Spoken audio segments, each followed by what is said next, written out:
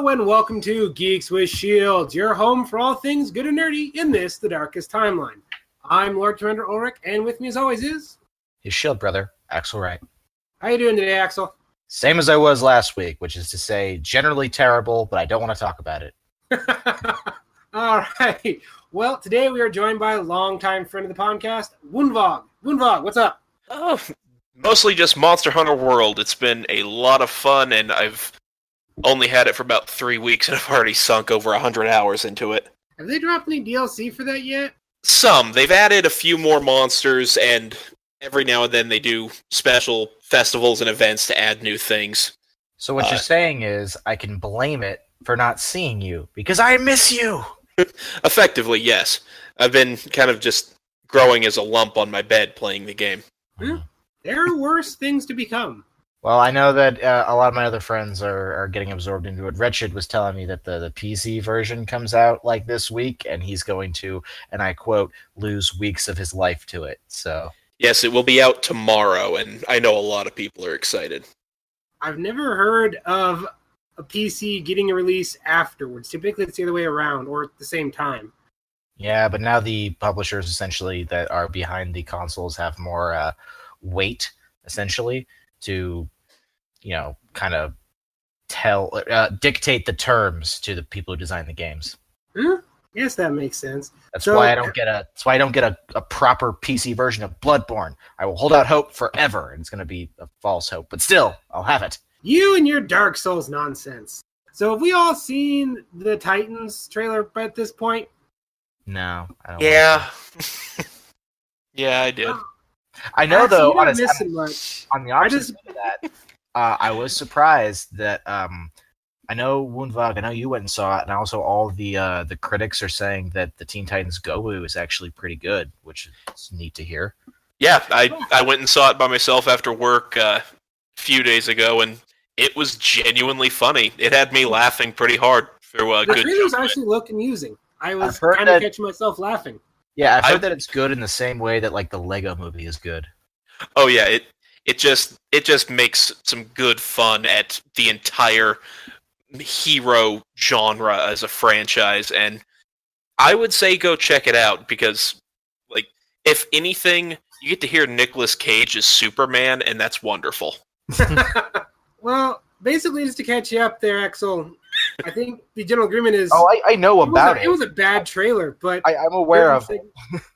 Well, I don't know how you cannot be aware of it, because there are people that are like, oh my god, this is what DC should have been. Like, you drank the Kool-Aid, didn't you? I don't know. The second I heard that Robin says, like, fuck Batman in it, I was like, okay, if that was Jason Todd or Damian Wayne, I could buy it. But if it's Teen Titans and that's Dick Grayson... which it is. That just... I don't know. Maybe that's like... It feels unnecessary. Maybe it's geek entitlement or some bullshit like that coming from me, but that just feels so wrong to Dick Grayson's character. So, yeah. I talked about it in the Comic-Con episode, and it just feels like it's a kid doing what they think adult is. Yeah. And it's... I don't know. I'll wait till I hear some people I trust see it and decide whether I want to give my time to it or not. Because I'm not going to write it off, instantly. There have been plenty of things that I thought were going to be terrible that turned out to be good. The most recent example being Black Lightning, obviously. Yeah, I was going to say Black Lightning. So, yeah, but I got to first decide whether I want to even devote any time to it. So if I hear some average things, I'll devote time to it. Yeah, I'm not super hopeful for it, but watching the entire trailer, I got the vibe of, again, going back to Teen Titans Go, there's a joke song about getting super serious, and the entire episode is about them taking the idea of being serious way over the top and just mocking it, and it kind of felt like the trailer. Yeah, no, I gotta agree. But, I mean, it's all supposed to sell us on going out and buying the DC streaming service, but that didn't do it. If they want to sell me on the DC streaming service, and they shouldn't have let Netflix get their hands on Young Justice, should they? Oh, Netflix has Young Justice? Not anymore, sadly. But they did release the trailer for season 3, which will be on the service, and that does interest me. Well, there you go. I thought they got it for the service.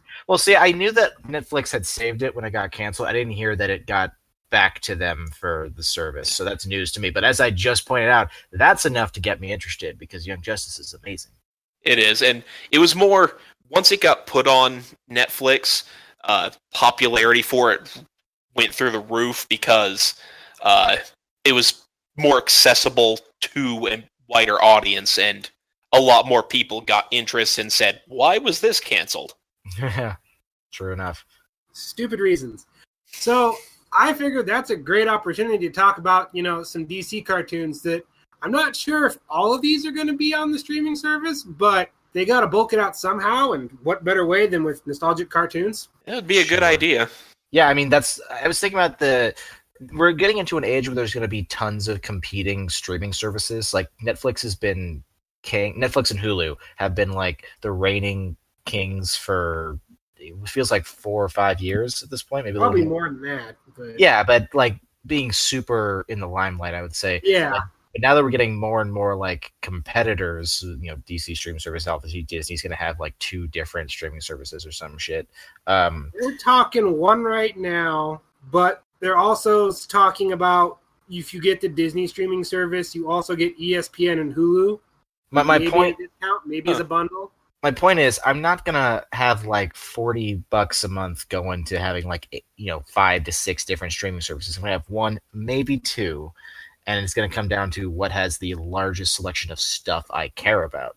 And so generally, Netflix usage, you use it to watch new stuff sometimes, especially with something like Netflix giving out their own original programming, which tends to be some of the best stuff on Netflix, I found. But a lot of the times with these streaming services, it's about finding something that you already like and then just like binging it. Like when I watched the entirety of Star Trek again on Netflix, things like that. So having old cartoons that have fan bases already as part of your streaming service is a big hook. Yeah, and I actually talked to my roommate Denham about that as well, more specifically with Disney streaming service, that if they put on a lot of their old stuff from like the Disney afternoon, like DuckTales, Darkwing Duck, Gargoyles, I'm like, yeah, that would interest me in watching it for a bit.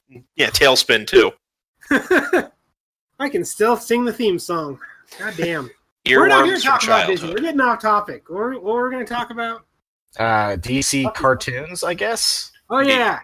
Damn you, Disney, infiltrating our podcast with your awesome TV shows.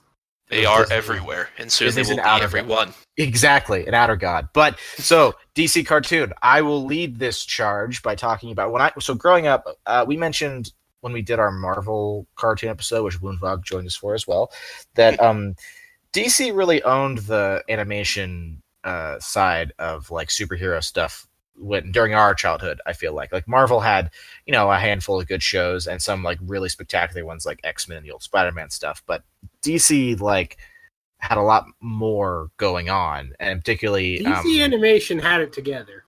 Yeah, now there are a lot of like things you can point to. There's really one show that was specifically, I'd say, the starter for the big like golden age when we were growing up, but I'm not for me, the big ones that I cared about the most, not the best ones, just the ones I liked the most, were Batman Beyond and Static Shock. And I feel like Batman Beyond is, because it's connected to Batman, is a little more, I don't know, mainstream. I hate using that word, but because even Batman Beyond isn't. It's pretty like niche. But I want to talk about Static Shock instead, because like I adored Static Shock.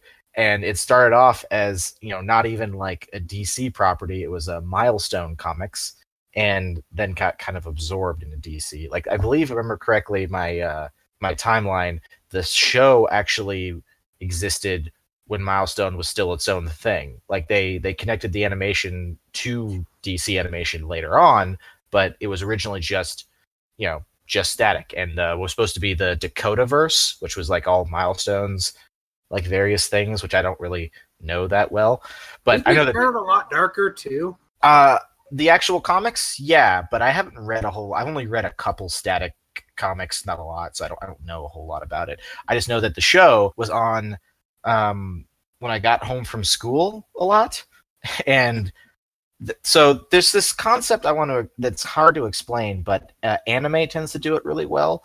In general, the good anime, like where they'll have a character or a set of characters with a set of powers or a specific power that is very simply defined, and each battle or each new big thing is about finding new interesting ways to use that power. The reigning king of this is One Piece, where Luffy's stretch power has been taken to ludicrous levels of creative and weird in current. But when you go on for 9,000 episodes, it's bound to happen. You get creative. Like, okay, well, we're on episode 9,989. What haven't we done? Yeah. Now, the reason I bring this up is because I feel like for a long time, and it's better about this now, but still, Western superhero stories don't do this a whole lot. Like, Superman, you could argue did it, but really he would come up with new powers. Batman would just come up with new gadgets. It's not the same thing as taking an already set power set and being like different with it. The king of DC doing this is probably the Flash, where they'd find ridiculous ways to use super speed. But growing up, Static was the first like superhero I saw do this. His power is basically control over the electromagnetic spectrum. Already, I was like, you mean a character in a comic story who understands their power controlling electricity also means controlling magnetism because it's the same goddamn force? Because for the record, that drives me crazy when I see that. So already I was like interested just because of that. Before I go too deep into it, you guys have a lot of experience with Static? I remember it being on. I remember watching it. I remember it had a couple crossovers with Justice League, and that's about it. I watched a good chunk of it myself. I always liked the idea of what started his, like, what got his powers, and showing that some of the mutations that led from it kind of ruined a lot of people's lives. And yes, it took some more serious notes, and I really liked that. I also liked the inclusion of his partner, Gear, which was his best friend, who Richie. who thanks to being in close contact with the gas that caused the superpowers, which I know we'll get into soon, gave him super intelligence. Well, for anyone because Static is actually still pretty niche, because Static's rights are in a weird kind of spot right now, because he's a DC character, but they haven't really done a whole lot with him. I remember there was some legalese reason why. I don't remember it too well, though. He actually showed up in Young Justice, but he hasn't got to do a whole lot yet. That's one of the main reasons I want Season 3, so that can do some more stuff. Anyway, with the storyline of Static in the show, at least, which I believe is pretty close to his comic origin, is that Virgil Hawkins is this kid, or was Hawkins the name of his school? It's been a long time since I watched it. I actually didn't bone up on the show before this. I've been too busy. For shame, you didn't bone up on a show that's 15, maybe older. I watched it last year. I'll be fine. Anyway, Virgil is his name. Is this kid in Dakota. And there's, in the first episode, he gets involved with some gang stuff. I'm not going to go into too details about it, but the point is there's this like facility full of all these like chemicals and shit that explodes due to the gang activity, and it's called like the bang. They call it the bang or something like that. But it releases all these chemicals that start causing powers, and so they call these people with powers either metahumans or bang babies, which I think is hilarious, because when I first saw Netflix's The Flash, I was like, this is the same origin of Static. So anyway. And so Virgil gets the power to manipulate the electromagnetic spectrum, and he deals with essentially all the other people in his city who have powers and start doing crazy things. Like the main gang-related guy who got him in trouble in the first place develops pyrokinesis, and so he's like the quote-unquote main rival. He's not really the big bad. The big bad's this guy named Ebon who can become shadows and control shadows, but Fire Dude is... Wait, what good does controlling shadows do as anything? Well, this is like Shadow Puppet Theater, because I barely remember this, but now I'm just imagining this Looney Tunes-esque, combat of Shadow Puppet Theater. Well, no, it's more like, so first of all, he can really change his size in corresponding with like any shadowed kind of surface. Like the opening always shows him taking the form of this entire like wall and then trying to grab Static. But his powers also mean that he can like move through basically like anything that light can move through, because dark shadow can move through it too. And he can do some kind of like, if I remember correctly, and I might be remembering this wrong, he can also like store things like within his own body, because it's like a darkness kind of realm thing. But anyway, as Woonvog pointed out, powers are random. As Woonvog pointed out, Virgil's best friend is this kid named Richie, who seems to be figuring out how to like develop tech for Virgil to use his powers in more interesting ways. And you find out, I think in like season 2, that being in such close proximity to Virgil means he slowly absorbs some of the same kind of chemicals that Virgil was exposed to, and so it just made his brain get super hyped, and so he basically becomes Iron Man, except he uses like roller skates with jets on them, and he's got a backpack that's like a sentient spider droid thing. Now I'm remembering why this show didn't work for me. Why didn't it work for you? Because it had a lot of that, and this was really bad in the 90s, where they try, because like, doesn't he ride around on like, doesn't he ride like on a flying skateboard or something? No, he uses actually a trash can lid at the beginning, and then he gets a it's essentially like a triangular piece of metal that unfolds into a circle, and that he flies around on that. All right, maybe I'm getting it mixed up with something else, but it had kind of that late 90s-isms of what do the kids like today? Oh, roller skates and extreme sports. Let's tie that into our superheroes. I remember a lot of that, and I mean, I'm a fan of Turtles, but they started that whole trend. See, Static's one of the only like 2 shows that for me really gets away with that. The other one, for the record, is Rocket Power. That's because Rocket Power leans into it really hard. Yeah, Rocket Power was dumb. Another topic, another time. But with Static, it felt more like... So the problem with that thing that you're talking about in cartoons, I find, is when it feels like it's people who are out of touch and are trying to sound cool, essentially. And it comes off cringy. But I never got that feeling from Static. To me, Static always felt genuine. Like, these were just kids, like the fact that Richie turned his used his technology to create rocket rollerblades was never like a cringe thing to me, because I was like, of course Richie would do that. That makes sense. Like, it fit the kind of world created. And since the whole setting of Static is a lot more, for lack of a better term, urban, like, it's in a city that's a little more, like I said, there's gang activity and stuff like that. It was very different from other things I'd seen. It all fit in with this kind of like atmosphere that the story had created. Some other like interesting characters that show up. There's a Rubber Band Man who had the elastic power that before I ever found out about. Is there a song? I think there is. You've never heard the Rubber Band Man? It sounds vaguely familiar, but I think that might be why they went with that name. He started off as a villain and became a good guy later. There was Permafrost, who only should have been like one episode, who has a constant blizzard surrounding her. But anyway, I could go on in the characters, but like I said, one of the main draws for me was that Virgil would always find very creative ways to utilize his powers. Like, I remember this one where he was nearly beaten, so all he did was like put his hand to the ground and change the polarity of like the atoms essentially on the area of ground underneath the villain, which is how lightning actually happens. So he caused a lightning strike to hit him by doing that, and he kind of like explained how it worked. I was super fascinated with that shit. So, and he could use his powers to like play a CD in his hand, which was just kind of neat, or like listen to like a phone call by like holding onto the cord.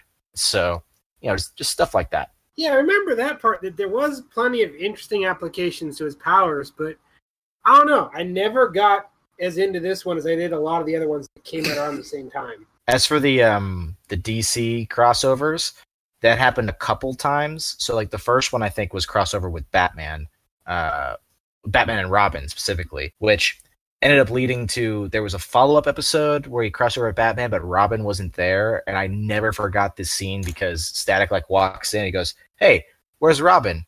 Batman goes, "With the Titans." "The who?" "You'll meet them someday." And from that point, I was like, yeah, they never, well, now they kind of have with Young Justice, but anyway. I remember that one because I was like, oh, cool, that's going to be an interesting crossover. Never happened. Yeah, the crossovers with Batman were fine. The crossover with Justice League was great. Oh, actually, before that, there was one with just Jon Stewart's Green Lantern, where it's actually Sinestro pretending to be Green Lantern to ruin his whole like career, essentially, or not his career, his view in the public eye. I remember that one being especially good because you find out that like Jon Stewart's Green Lantern was a hero to Static, so he's going through like this kind of shit where his hero seems to be a villain now, and it's just really good like emotional beats. And then the crossover with the Justice League happened because Brainiac showed up and mind controlled everyone, except he can't mind control Static because Static has this constant field of electricity around him that just shorts out, like tech applied to him.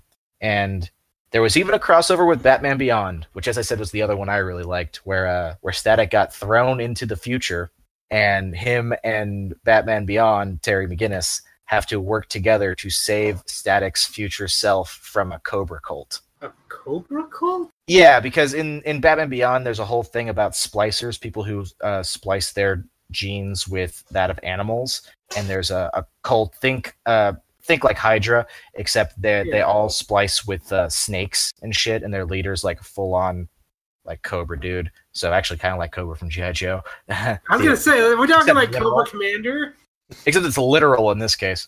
So, but yeah, that was a really good episode too. So I don't actually remember how Static ended, but I used to watch it when I came from school. Oh, also, the show has 3 different openings, although 2 of them are kind of the same. And the third one, which was actually done by Little Bow Wow, was awesome. That doesn't date it at all. I don't know anything about Little Bow Wow. I don't care about him, but that opening was awesome. So it stuck in my head for days. I don't remember that much else about it. Woonvog, do you? Going back to the Permafrost villain, I remember that one. It stands out in my mind because it was a Christmas episode. So, a little girl with blizzard powers, kind of built on the season. But the thing that it really pointed out, and I loved the idea of, is it also talked about that she was a schizophrenic. Oh, yeah. That she had mental problems.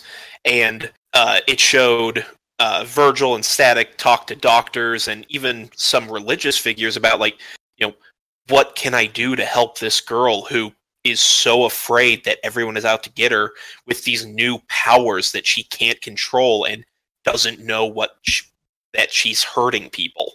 And it's it took some very interesting and serious notes, and it was always interesting to me, even though I'm not super religious, it's always interesting to see a show, even for a kid show, delve a little bit into the mentality of faith. Well, it's hard for me to put this into words, especially words that can come from me.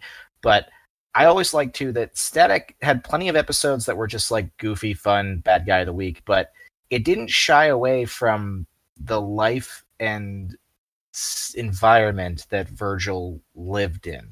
Yes, that whole gang stuff, that doesn't go away. That just is there in the background, and they touch on a lot of other I didn't really grow up in the city. I grew up in a smallish town, not really small, 30,000 people, but not a city. So and even the superheroes who did, like Spider-Man, most of Peter Parker's problems have to do with his social awkwardness and the fact that he's a dork. But Static Shock seemed to delve a lot more into what were systemic issues of an urban environment, and was not afraid to really look at them in a given episode. Well, I also like that it really punched the fact in. It's there was gang violence before, but now there's gang violence with superpowers. Yeah. And that causes some really terrible collateral. Whoa, one more similar thing. They never, if they did, I don't remember this specifically, but they don't touch on this a whole lot, but there's a character who's a villain who's, I think she might just be called the Harpy, or, but she's basically a vulture lady who can scream. But there's a couple times where instead of just being a henchman, they really hint at how super depressed she is about what she's turned into, and how very the whole idea of body image, except for someone who was part half bird and mutated, was was an oddly powerful subtext to a lot of her like quieter scenes. And again, that's something I just didn't see in like, shows of any kind. Anyway, I think I've gone on about it long enough, and I feel like mostly because I watched the most of it. So since you did watch some of it, Woonvog, do you have any other closing statements? Not as much as it.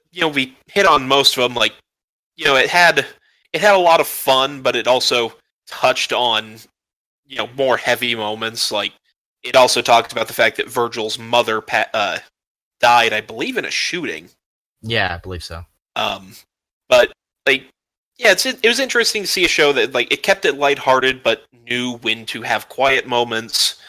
But also, like, thinking back on it, it is impressive knowing how much knowledge would have to go into knowing what electrical powers could do to be able to know what he could do with it. Well, in the comics, Static is considered the second greatest authority on chemistry and like atomic physics in the world, only beaten by Barry Allen, the Flash, who also needs to have a high understanding of how his powers work. So very cool. As a side note, as I said, Static started off as Milestone Comics, so there is no, and I repeat, no connection between Static and Black Lightning. A lot of fans or people who don't really know them think that they're connected in some way. The comics themselves have had the two characters be like, why do you think we're related? Just because we're both black and have electric powers? That's racist. And then everyone else was uncomfortable. Yeah. Plus their powers. They even talk about, there's a great panel, I don't know what comic it was, where the two of them are talking, and Black Lightning's like, wait, your powers don't work this way? And so they just like explain, like Black Lightning's like, well, I'm a conduit for electricity around me, so I absorb it and redirect it. And Static's like, oh, well, I directly control the electromagnetic field of the air around me. So it's like they both explain that their powers don't even function fundamentally the same way. Huh. Anyway, sorry. What's the next tune we can talk about? Well, I believe one of the last times I was on the show, I actually talked about the Justice League. And I think it's a good time to talk about its follow-up series, Unlimited. It's funny, because talking about Justice League is almost unfair, because it's like you're just talking about basically all DC animation at that point, but go for it. I'm going to just talk about DC for a while, okay? I really liked Justice League Unlimited, and some of its following shows that fell in the same style, that it lets me see a bunch of heroes that I may have never known about, because I've never been into the comics myself. Oh yeah, I will say that Justice League Unlimited introduced me to who's not my favorite DC hero, but easily top 5, and my favorite non-main character to come out of that show is The Question, especially voiced by Jeffrey Combs, who voiced him in that show. I love The Question. So see, you say The Question, and then I go to Gravity Falls, Questiony the question mark. So do you remember The Question? Rattling around my head. Ulric? Huh? You remember The Question, though, Ulric? I do remember The Question, but now all I've got is Questiony the question mark. Which that's a great head image. Yeah. Go on. Oh, but as a rundown of the series, it picks up, I'd say, a few months to possibly at least no more than a year after the series finale of Justice League, which the Thanagarians, Hawkgirl's people, tried to invade and destroy Earth. Dick move. Yeah, it was a heavy thing. And it led to Hawkgirl quitting the League and its main members deciding we need more than just us to watch the Earth. Mm-hmm. So it comes in following Green Arrow with the League asking him and at least 100 other heroes to join in the League and join their cause of, helping the Earth and watching over everything. Also, I might be a fan of Arrow the series, but this Green Arrow is the Green Arrow who, first of all, looks just like goddamn Robin Hood, and is, by his own admission, an old lefty. So he's got that, like, political, he's like the mayor, and he's got very left-leaning views that was very much a part of the comics, and he's just kind of this... I mean, they bring him into the Justice League with basically a promise of, like, hey, we need a regular guy up here to keep us in line. Yeah, and it's definitely interesting to see it start from the perspective of a hero that doesn't really want to join, but then he sees the help that it can do. Let's be honest. He saw Black Canary and was like, oh, And- well, maybe I will join after all. And I was going to get to that, and he saw Black Canary, and he's like, I'll stick around. Well, Black Canary's awesome. So, But it had some great episodes, too. Like, as you said, the episode with the question. well, there's a bunch of episodes with the question, but go ahead. When he was first introduced, the episode revolves around Supergirl having nightmares of her hunting down and killing people. Oh, yeah. That was a dark one.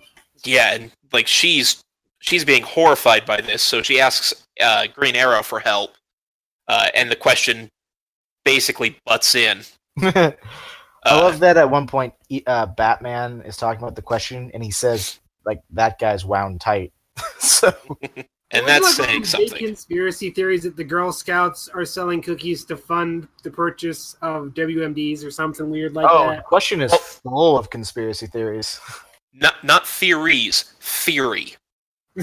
by his own words, that since effectively the dawn of man, they have been run by a single organization that keeps everyone in the status quo. I remember there's this one great episode where the question is being tortured, and every time like the pain stops so they can ask him a question, he just says some nonsensical shit. Like, I remember him saying that the plastic parts at the end of your shoelaces, they have a name.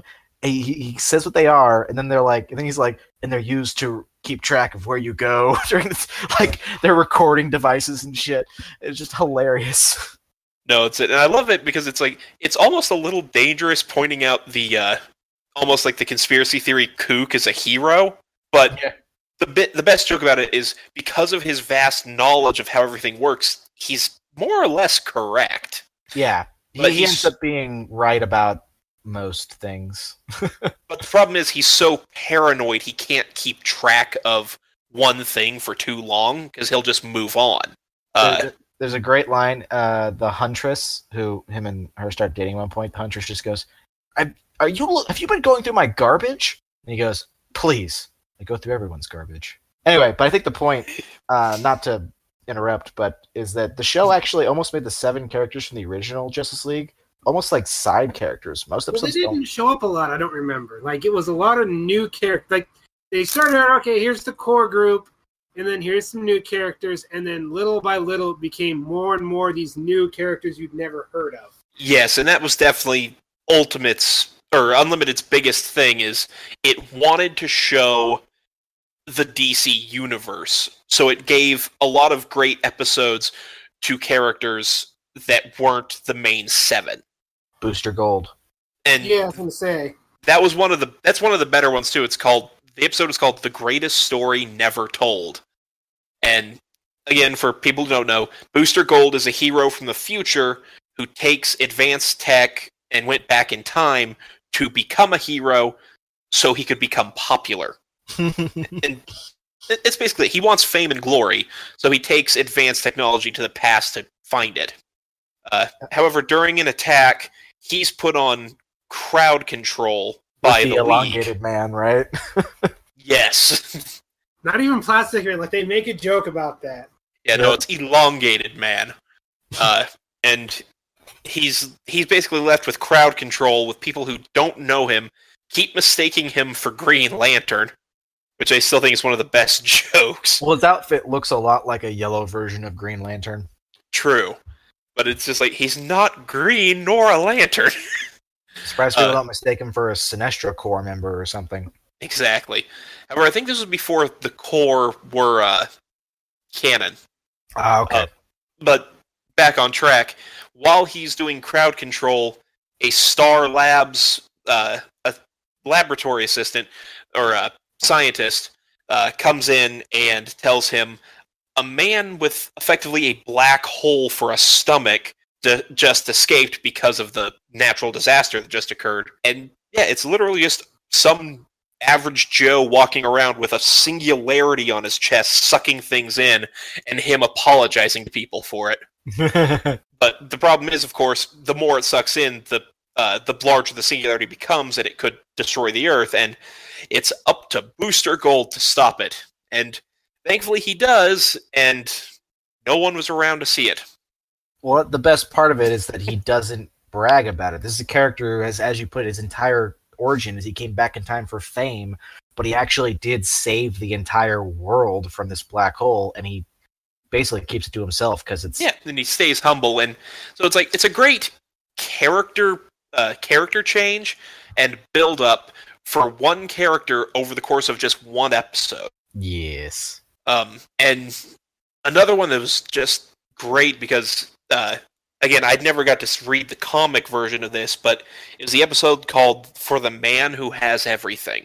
That sounds familiar. I remember seeing the title. What was it about? And it's based off an old Alan Moore comic, and it's about Superman's birthday, and Wonder Woman and Batman are going to the Fortress of Solitude to effectively give him birthday gifts. This one. But when they get there, there's this plant embedded into his chest, and it goes into Superman's point of view. And in his mind, he is Kal-El on Krypton that never blew up. He has a family there, a wife and a son. His parents, his biological parents are there. His father's disgraced for the panic that he caused that never happened over the planet being destroyed, but they're all okay and he's happy. You end up finding out that it was a plan by Mongol to basically keep him in check while he attacked the Earth. But it's such a heavy episode because you see, like, the plant is basically a parasite that feeds you your fantasy, like the dream you want most. So the opposite of the Sinning Tree from Yu Yu Hakusho. Effectively. And with Superman, he finally comes to terms that this is an illusion, and he has this heartfelt moment with his son in the thing, and he just goes, "I'm sorry, but I don't think you're real." I remember that scene. And then he wakes up and tears the flower off of him, and it's just like, oh no. Yeah, it's funny because as we just said, the Justice League Unlimited doesn't spend a whole lot of time with the main seven, but then there's stuff like that. So yeah, but when they do, it hits home. I will say that there were still plenty of fun episodes with that. Like the episode I believe is called Child's Play. Yes. Where I believe it's Morgan Le Fay. I thought that was a regular Justice League episode. I knew that was Unlimited. Yeah, that's what I thought it was too. It feels like an original, but it is in Unlimited. It's Superman, Batman, Wonder Woman, and Green Lantern. Yeah. Okay. And it's Morgan Le Fay and her son, Mordred. Mm-hmm. He basically gains a magical artifact that gives him super powerful magic, and he's a spoiled brat who she's been trying to make ruler of the Earth. Not the best depiction of Mordred in history. True, yeah, but she's been babying him for about 500 years, so yeah, he's a bit of a petulant brat. But he uses the magic to make everyone who is older than him, so about 12 biologically, disappear, and all the heroes are just put into this void area, and Morgan goes to Superman and the others and tells them, "I can get you back with my magic, so if you can, stop him." But the only way she can do that is making them children. Yep. And child versions of all of them are amazing. Yeah, it's a great twist because Batman is still Batman, just 12. Surly. Superman is completely clueless. Wonder Woman's the babysitter. Yeah, Wonder Woman's the babysitter, and Green Lantern is kind of a nerd. Oh, yeah, he's a dork. No, that's my favorite, Batman joke. Everyone else is running. He's like, "Hey guys, wait up! I'm not as fast as you." More or less. Another thing Justice League Unlimited did that I really liked was it spent a lot of weird time with the villains. Like there's an episode. It's a Christmas episode where Flash takes. Oh, what is the gorilla's name? It's not Grodd. It's the other Superhuman. Superhumanoid. Humanoid. Yeah, humanoid. He like takes him to an orphanage, and Superhumanoid makes like a little toy like robot for like the orphans and stuff. MC Quackers. Yes, but I just remember the bit being that Superhumanoid may be a supervillain who wants to take over the world, but they're kids, so who doesn't like kids? Yeah, he's not a monster. Yeah, exactly. There are a few other like little things like that. Like I remember one where Batman seduced Cheetah to get out of like a situation where all the villains had him trapped, and that episode was also great because Joker's constantly trying to get Lex to just kill him, and Lex won't kill Batman. So, but if I'm going to talk about any Justice League episode just for a moment, my favorite moment in all of Justice League happened in a JLU, and I don't know what the episode was called, but the plot of it is that I think it was Madame Rouge, but she's kidnapping female superheroes, planting a bug in like a little device in their ear that mind controls them, and getting them to fight each other in like an arena for bets and money and stuff. And the episode focuses on Black Canary and Huntress primarily, with Vixen also playing like a little bit of side role. So it starts off with like Black Canary and Huntress, or Black Canary gets kidnapped. Huntress finds out about this, and she gets the device out of her. So so Black Canary and Huntress are both good, and then they're in the arena, and so the Madame Rouge is like, okay, well, how about this? And she brings up Vixen and Hawkgirl. So then those four fight 2v2. They manage to get Vixen and Hawkgirl's pieces off. So they're like, okay, all four of us are awake now. You're going down. And she's like, well, I have one last combatant. And she just presses a button, and Wonder Woman comes out of like the floor. And there's this moment where they all four of the other heroes like back up. And Huntress like, anyone got a plan? And Hawkgirl's like, yeah, try to stay alive. I think my favorite episode, like one that really stuck to me, we're talking about heavy stuff. Well, hold on, before you move on, I just want to say that the follow-up of watching Wonder Woman beat the shit out of these four characters like it's nothing was the first time I was like, I'm going to start reading into Wonder Woman because she's awesome. So, yeah. Anyway, go ahead. But do you guys remember the Solomon Grundy arc they did? Yes, and I was going to talk a bit about that one too, because it was an amazing arc. Oh, it's emotionally devastating. Yeah, well, this is your pick, man. Go ahead and talk about it. Yeah, because like I said, this is my favorite episode. Yeah, and it was something I didn't get to delve into deep in Justice League, but this started originally in the first series. More or less, a Lovecraftian monster is appearing under the ocean. And so Dr. Fate, Hawkgirl, and Aquaman get help from Solomon Grundy to try and stop this. And they end up doing it, but Grundy dies in the process of trying to fight this horror from beyond. Mm-hmm. But he ends up having a really deep moment with Hawkgirl, and it emotionally affects her through the entire series. And I think that was one of the points that she started realizing, now that after the fact, that she's starting to have feelings for everything that she's found on this planet. In Unlimited, there's an episode called Wake the Dead, where a group of teenagers inadvertently revive Grundy, which the curse on Solomon Grundy is anytime he dies, he will be revived stronger than before, but with no memory of who he was before he died. So when he returns... Isn't there a nursery rhyme? Yes, Solomon Grundy, born on a Sunday... Or born on a Monday. That's all I remember. Yeah, christened on Tuesday, married on Wednesday, took ill on Thursday, worse on Friday, died on Saturday, buried on Sunday. And yeah, it's basically the curse of Solomon Grundy is anytime you die, you'll be revived stronger without your memory of the past. So they basically revive a giant Hulk zombie. Yeah. And he's just rampaging through the town, and no one can stop him, and they try to bring in Shira. Oh, and that's why Hawkgirl was there. Shira is her name, of course. whatever metal her mace is made out of, it can harm these like otherworldly things, which is why she could actually hurt the Lovecraftian monster, and she's one of the few people that can actually. It had something to do with her race, I thought. Like they struck a bargain with this creature.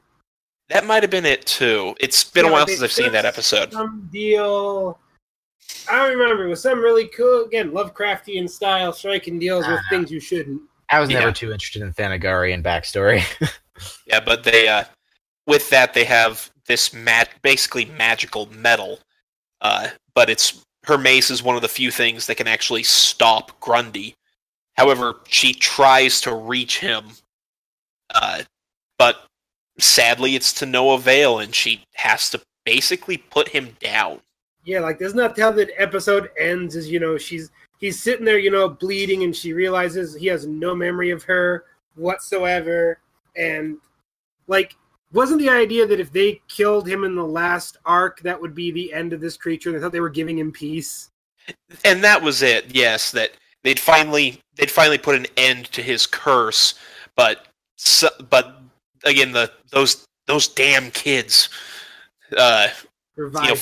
found a way to revive him and started the process over. No, this is the episodes that made him one of my favorite, characters, period. Because he was really cool power set wise, but then you find out this whole sad story. It's like, oh man. I just did a quick search. When they were fighting the Icthulu, Icthutu, I think is how to pronounce it. Again, they weren't subtle. Yeah. Grundy was apparently searching for his lost soul. So I think that's why when he was killed, he was only able to get rezzed one more time. Because it says here, the last sentence is, ultimately Shire put Grundy to rest one last time. And the metal, by the way, is called Nth metal. Okay, Nth metal. But yeah, that was a great arc for...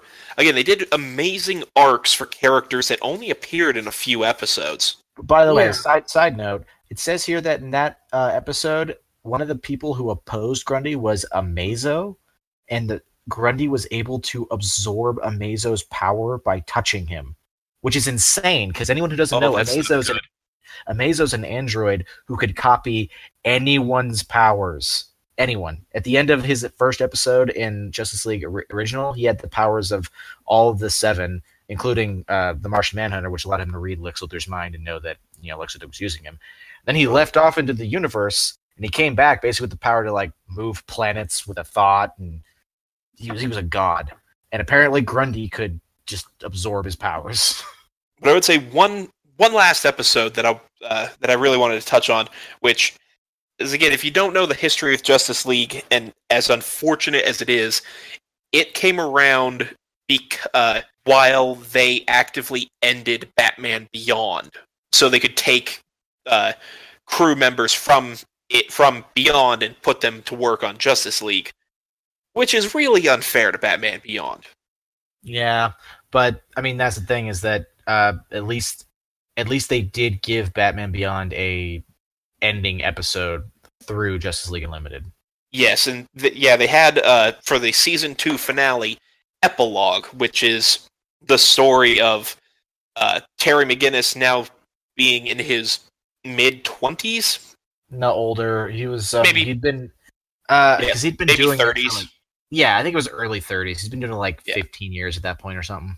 Yeah, and they end up coming to terms, or coming to the revelation of he is Bruce's biological son. I always thought was weird, given the age. Yeah, well, what they did is they used genetic rewriting nanobots. Something like that, yeah. Yeah, to change Terry's father's reproductive genes into that of Bruce Wayne's. Wasn't that Amanda Waller style bullshit? It was exactly Amanda Waller.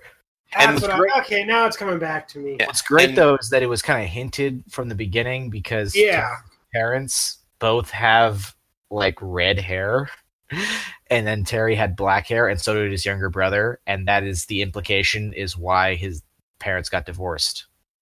Yeah, because, if you know genetics, that don't work. Hell, if you know Game of Thrones, that's not how that works. Yeah, By the way, I looked it up. Terry was 31 in that episode. 31. Okay, so you have early 30s. But yeah, one of the overarching themes with Justice League Unlimited is going into the ideas of Cadmus and how they were trying to prepare Earth for the eventuality of the Justice League going rogue, usually through pretty non-legal means. Yes. But one of the ideas that Waller came up with herself is the world would always need a Batman. So she took Bruce's genes, implanted it in a couple, and was actually prepared to stage their murder to set him up to almost be a carbon copy of Bruce. She actually hired the Phantasm to do it, which was like one of the first times the Phantasm was in something after the movie. Yes. But she didn't go through with it, obviously. But Terry ended up losing his parents anyway. Well, his father anyway. Yeah, and I like that Waller basically tells him now that she's old and can look at things through a good perspective. She gives Terry the story of, because he starts seeing it as, this was Bruce's doing, any means necessary for the crazy old man who just wants the world safe and nothing will stop his plan for that. And so Waller tells Terry the story of them going against Ace from the Royal Flush Gang, who was introduced in the Justice League as a little girl who can mentally bend reality with her mind. Also, a fun fact, that incarnation of the Royal Flush Gang was all voiced by the same voice actors who do the Teen Titans. It's creepy, and it really throws you off. Oh yeah, it's a super fun cameo from the whole group. However, you end up finding out that Ace has a tumor on her frontal lobe that if she dies, she could actually, with her powers, basically break the earth if she has say she had like a seizure. So Waller gives Batman a poison to kill her before the tumor could, because she knew he would be the one that would be willing to do it if it meant saving, humanity, unlike, say, like Superman or any of the other League. However, it's a great moment with Batman because he sits there and talks with her because she's aware she's dying, but he's basically willing to sit with her until the end, just so she's not alone. So in just those few moments, it just shows how much humanity Bruce really has, and it's a great moment, and it reminds Terry of why it's important that there's a Batman. So yeah, I vaguely remember that. That was a good one. Plus, the writer for the episode has said that I don't know if it's for the episode, but one of the writers has said that Bruce had actually known about the connection since basically not too long after Terry became Batman, but Bruce purposefully kept it secret because he wanted Terry to become his own man, and because he, out of respect for Warren McGinnis, who was Terry's actual father. And I would totally believe that, just with Bruce's mentality, it wouldn't be hard for him to piece that together, especially with the technology he has. Yeah, well, like we said, man, two redhead parents, black-haired kids. Yeah, things don't add up. One of these things is not like the other. Well, speaking of Batman in general, I mentioned a while back when we started this that there was probably one cartoon that really kicked off what would have been the golden age of superhero cartoons for us, at least when we were kids. And that was Batman the Animated Series, which I know is one of your favorites, right, Ulric? Yeah, and I know a lot of people are going to go, wait, you hate Batman. It's true. I do hate Batman. But I love Batman the Animated Series because at this point, Batman had not become a plot device. By the way, sorry to cut off the JLU discussion, but it felt like such a natural turning point into Batman. Yeah, no, that's about where I felt that was good chatting about it. But I mean, also, it's like I said, it's kind of unfair to compare anything to Batman the Animated Series because it was like monumental. Well, the art style alone, yeah. I've been rewatching it because it's on Amazon Prime, and that is still some beautiful animation. I mean, the opening alone, hot damn. Yeah, it's great. Great song. I actually did learn that the opening is more or less a quick recreation of the original pilot they made to pitch the show. Huh. Didn't know that. But yeah, no, this one really kind of started it off. And as you know, I got a lot of brothers, and as natural brothers, we didn't all get along, but we all watched, Batman together because, well, it was Batman and it was awesome. And I remember really liking it because it felt kind of dark and creepy a lot of the times. And part of that was the animation, but part of that was some of the stories they did. Well, both of those, but I want to say that the style being so like a gothic art deco, I don't know if I'm saying that correctly, but... No, that's right.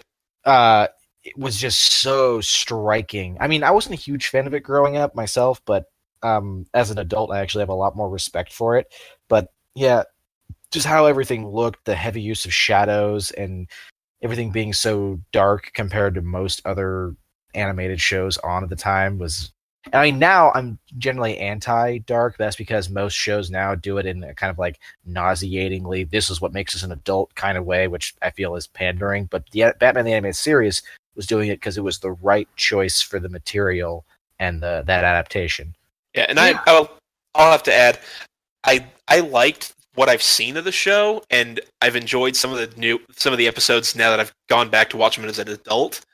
But I couldn't watch it as a kid because it traumatized me. Really? I know why too. I gotta hear this. I will say he's one of my favorite and most feared fictional characters, and that is the Joker. Really? And yes. Mark Hamill's version of the Joker, which is in basically... Specifically.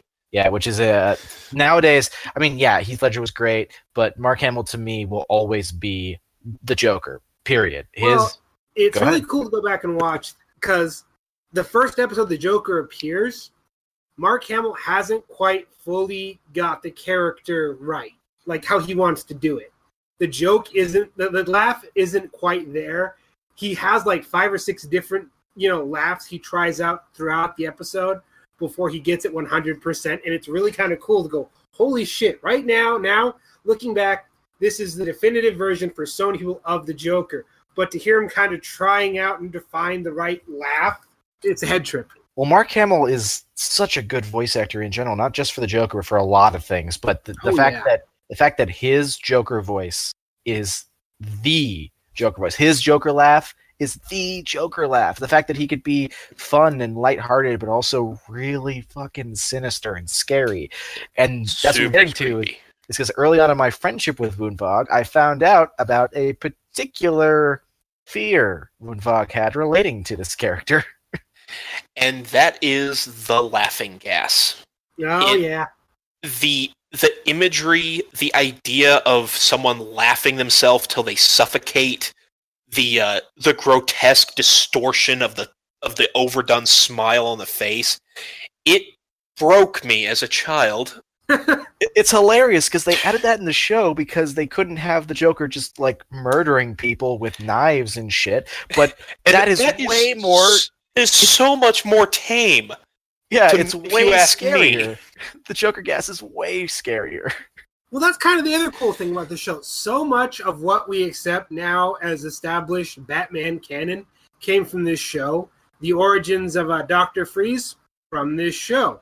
The creation of Harley Quinn, iconic character, from this show. I mean, that just tells you how popular this was. And those two examples are both examples where I feel like they haven't topped the versions that were in those shows. Like, Harley Quinn has become super fucking ubiquitous. She's in all Batman-related stuff, but that original version of her in the show, voiced by the actual real-life person who she was, like, created based off of, whose name escapes me right now, that's my favorite version of Harley Quinn, period, to date, still. And Mr. Freeze, same thing. Like, Mr. Freeze's tragic backstory has followed him in a lot of current, representations, but he doesn't actually get a whole lot of screen time in any version of Batman. So the, 2 or 3 solid episodes he got of the animated series are amazing. And the funny thing is, again, I'm not a big Batman fan, but I know Batman's lore and rogue gallery pretty well from this show, which I don't know. It just tells you they put so much time into, the crafting, development, and writing of this show, and it went on to, inspire so much else. Well, it is funny when you look up online. I did this a while back. I looked up online a bunch of geek websites, countdowns of the top rogues galleys in comics, and 2 through 4 tend to be the same collection, but in different orders of Spider-Man, the Flash, and like the X-Men. Like they tend to be, and sometimes Superman gets in there too. But it was always Batman's number one. There's like no contest for and it's best this rogues. show. It really kind of, it hit at the right time. It made Batman the popular character he is today. And come on, the theme song. Danny Elfman wrote the theme song for this show, and gorgeous. Yeah, like you hear the first 3 bars, you instantly know, okay, I'm watching Batman. By the way, I give a lot of credit to Mark Hamill, and for good reason. But I also got to say that similar way for me, Kevin Conroy is Batman. Like, Kevin Conroy is the definitive Batman. Batman. Who my favorite Batman is? It's always Kevin Conroy. Why? Because he had the voice. Don't get me wrong, I'm actually a fan of Michael Keaton's portrayal as Batman, but I always feel like Michael Keaton was a little odd as Bruce Wayne, mostly because that's kind of a hard line to follow. Like, of all the live action, I still like, Keaton best, but if I have anyone, Conroy. I feel like if Conroy had worked out a bit, he had a face for it. He could have just been a live action Batman, I think. Yeah. I mean, I don't know if he's a good actor, like, physically. He's a good voice actor, certainly, but just saying, like, that's a fantasy of mine. So one thing, though, I got to talk about, if I'm going to talk about, Batman, was when they changed the art design. Season 4. To make it closer to Superman, the animated series, which was going on roughly the same time, right? Yes. Yeah. Now, everyone's kind of got real strong opinions on this. For the most part, it's okay, because it improves a lot of characters. The Scarecrow becomes fucking nightmare-inducing. I love the Scarecrow. It was really good. Yeah, and it introduces, the Judge, who is also terrifying. But they kind of fuck up the Joker. No, they fuck up the Joker. I don't know what they did to him, and you can tell they didn't like it because they never go back to that design. Is that the version where he had, like, just black and white kind of face? Yeah. He had no lips. His eyes were, like, the black sunken in with the white pupil. And they basically drained all color from him. Yeah, I remember that one, and that one's, like, hard to even find a picture of, because, like, the best version of him animated, because the most common one is with the yellow teeth and the yellow eyes, so that like he's got like it really stands out on the white face. But the version of him as drawn in Batman Beyond Return of the Joker, where he's still got that same style but a lot more harsh lines in his smile. Like, if you haven't seen that, you'd see it just for him. It was almost a happy medium between the two, because it kept like the sharp tones of everything on his face, but it toned down the color just a little bit, make it stand out, but it was still sinister. Yeah, exactly. But no, I guess this was an awesome show. I used to watch this all the time, growing up. I still think one of the most interesting and or fucked up episodes is that the episode where Clayface creates a small girl to befriend and infiltrate Robin, and it almost seems to develop its own level of sentience. I remember this. Moral quandary Robin finds himself in. That's some heavy stuff to watching it, 8 years old going, wait a second. Yeah. Also, Killer Croc was just awesome, but also kind of creeped me out a lot because, like, he eats people. Yes, he does. You know what? It's funny because I'm thinking about the style change between like Batman the Animated Series and Justice League, and you know what oddly stands out to me a lot, but it's hard to explain, and that's Bruce Wayne's face. You don't even see it that much, but in Justice League and in that later season, they darkened his hair to like black, and it's always like a very solid style, like it's very put together, and he always has this harsh look on his face. But one of the whole points of Batman when done right is that Bruce Wayne is the mask, right? So he's putting on an act as Bruce Wayne. So in the original animated series, when he doesn't wear the mask, he's usually like, you know, smiling. He's got emotion on his face. It's really weird because it's like, oh my god, I forgot Bruce Wayne is Batman, because they're totally different characters. Like even the voice change is slightly, and I had to remind myself, who the hell are you? What are you? Oh, that's right, you're Bruce Wayne. Okay.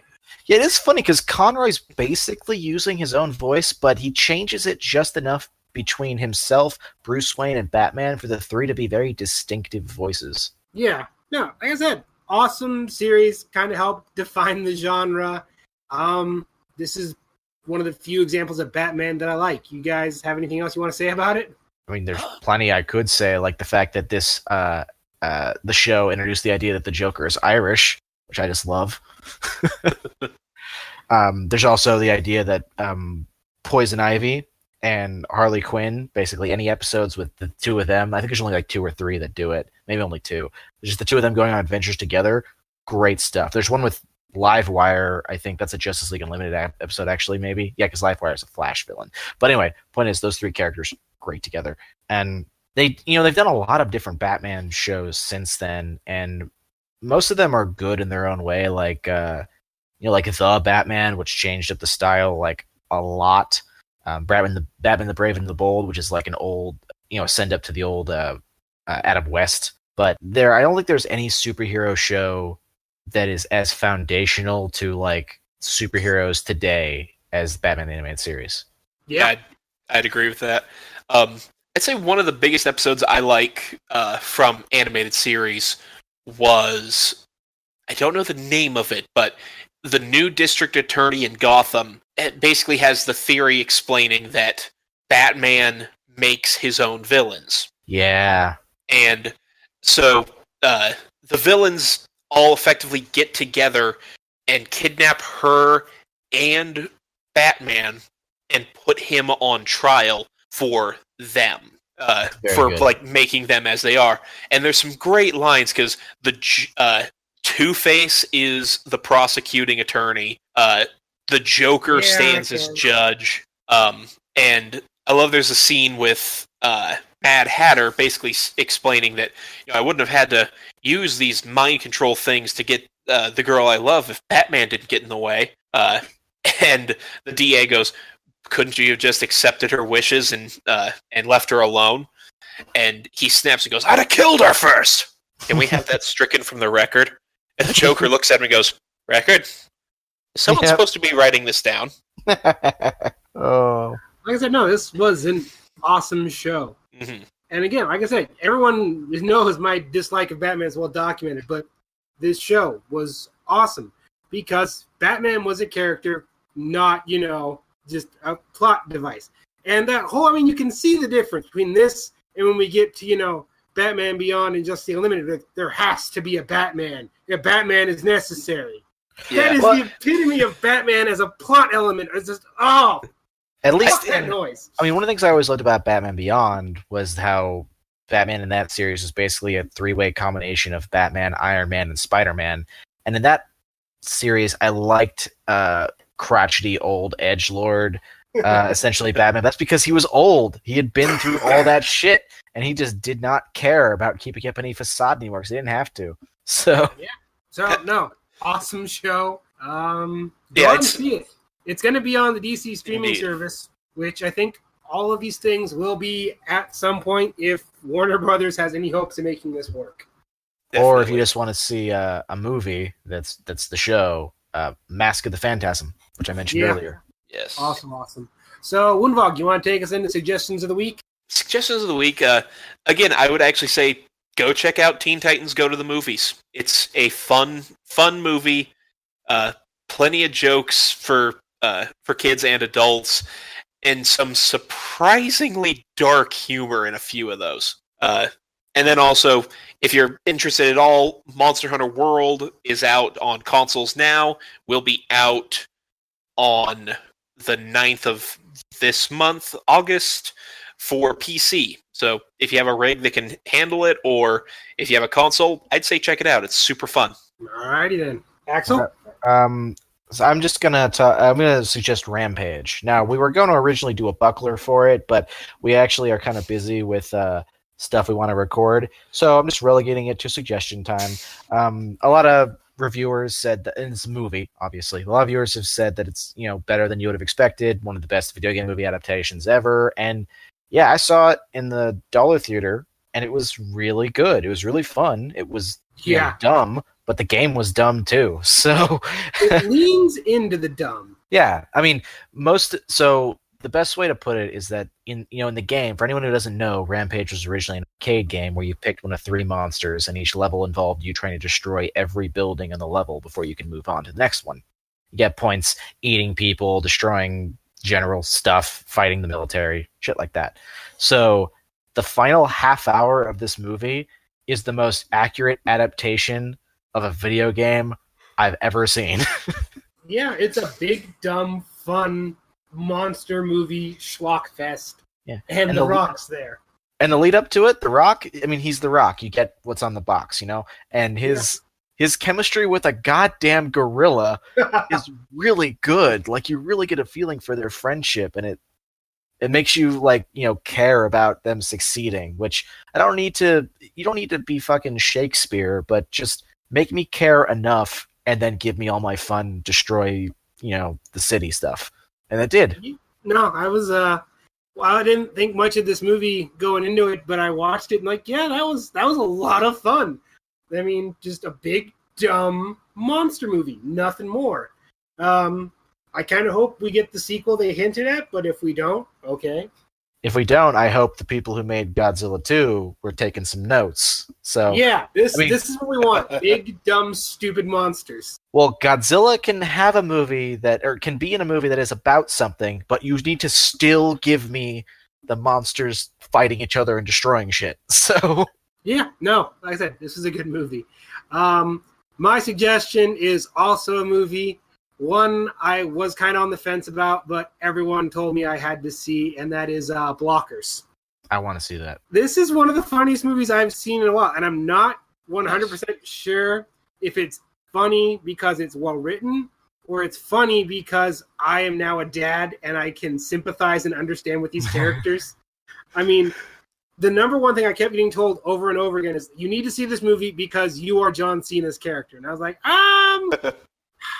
well, let's watch and find out. And I watched it, and it's like, oh, goddamn, yeah, that's my mindset.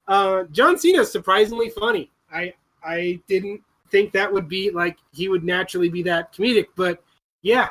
And I think one of the best things about this movie is they don't, make a whole bunch of jokes about him being huge. There's only one joke, and it's really funny. They're trying to get information, and one of the dads says, you either tell us where our daughters are, or my overly muscled friend here will rip you limb from limb. And John Cena goes, overly muscled? What do you mean? I think I'm in good shape. And he just has this whole hurt expression on his face. It's fucking hilarious. And no, it's a good, kind of story, kind of a flip of what you'd expect. These girls are planning the whole lose their virginity pact. Parents want to prevent it. Typically the story is done with boys in the reverse. It's got a positive message, and it's freaking hilarious. What else can I say? Yep, like I said, I want to see it, so. Yeah, no, definitely well recommended. All right, well, thank you all for listening. Be sure to like, share, and subscribe, and leave a comment down below if there's something you'd like to hear us talk about in a future episode. Once again, we'd like to thank Woonvog for coming on. Thanks for having me. Yeah, we'll have to get you back on again some other time, maybe to talk about something other than cartoons. Oh, never. Definitely. Cartoons forever. All right. As always, this has been Lord Commander Ulric. And his shield brother, Axel Wright. Be sure to tune in next time, and as always, stay honorable.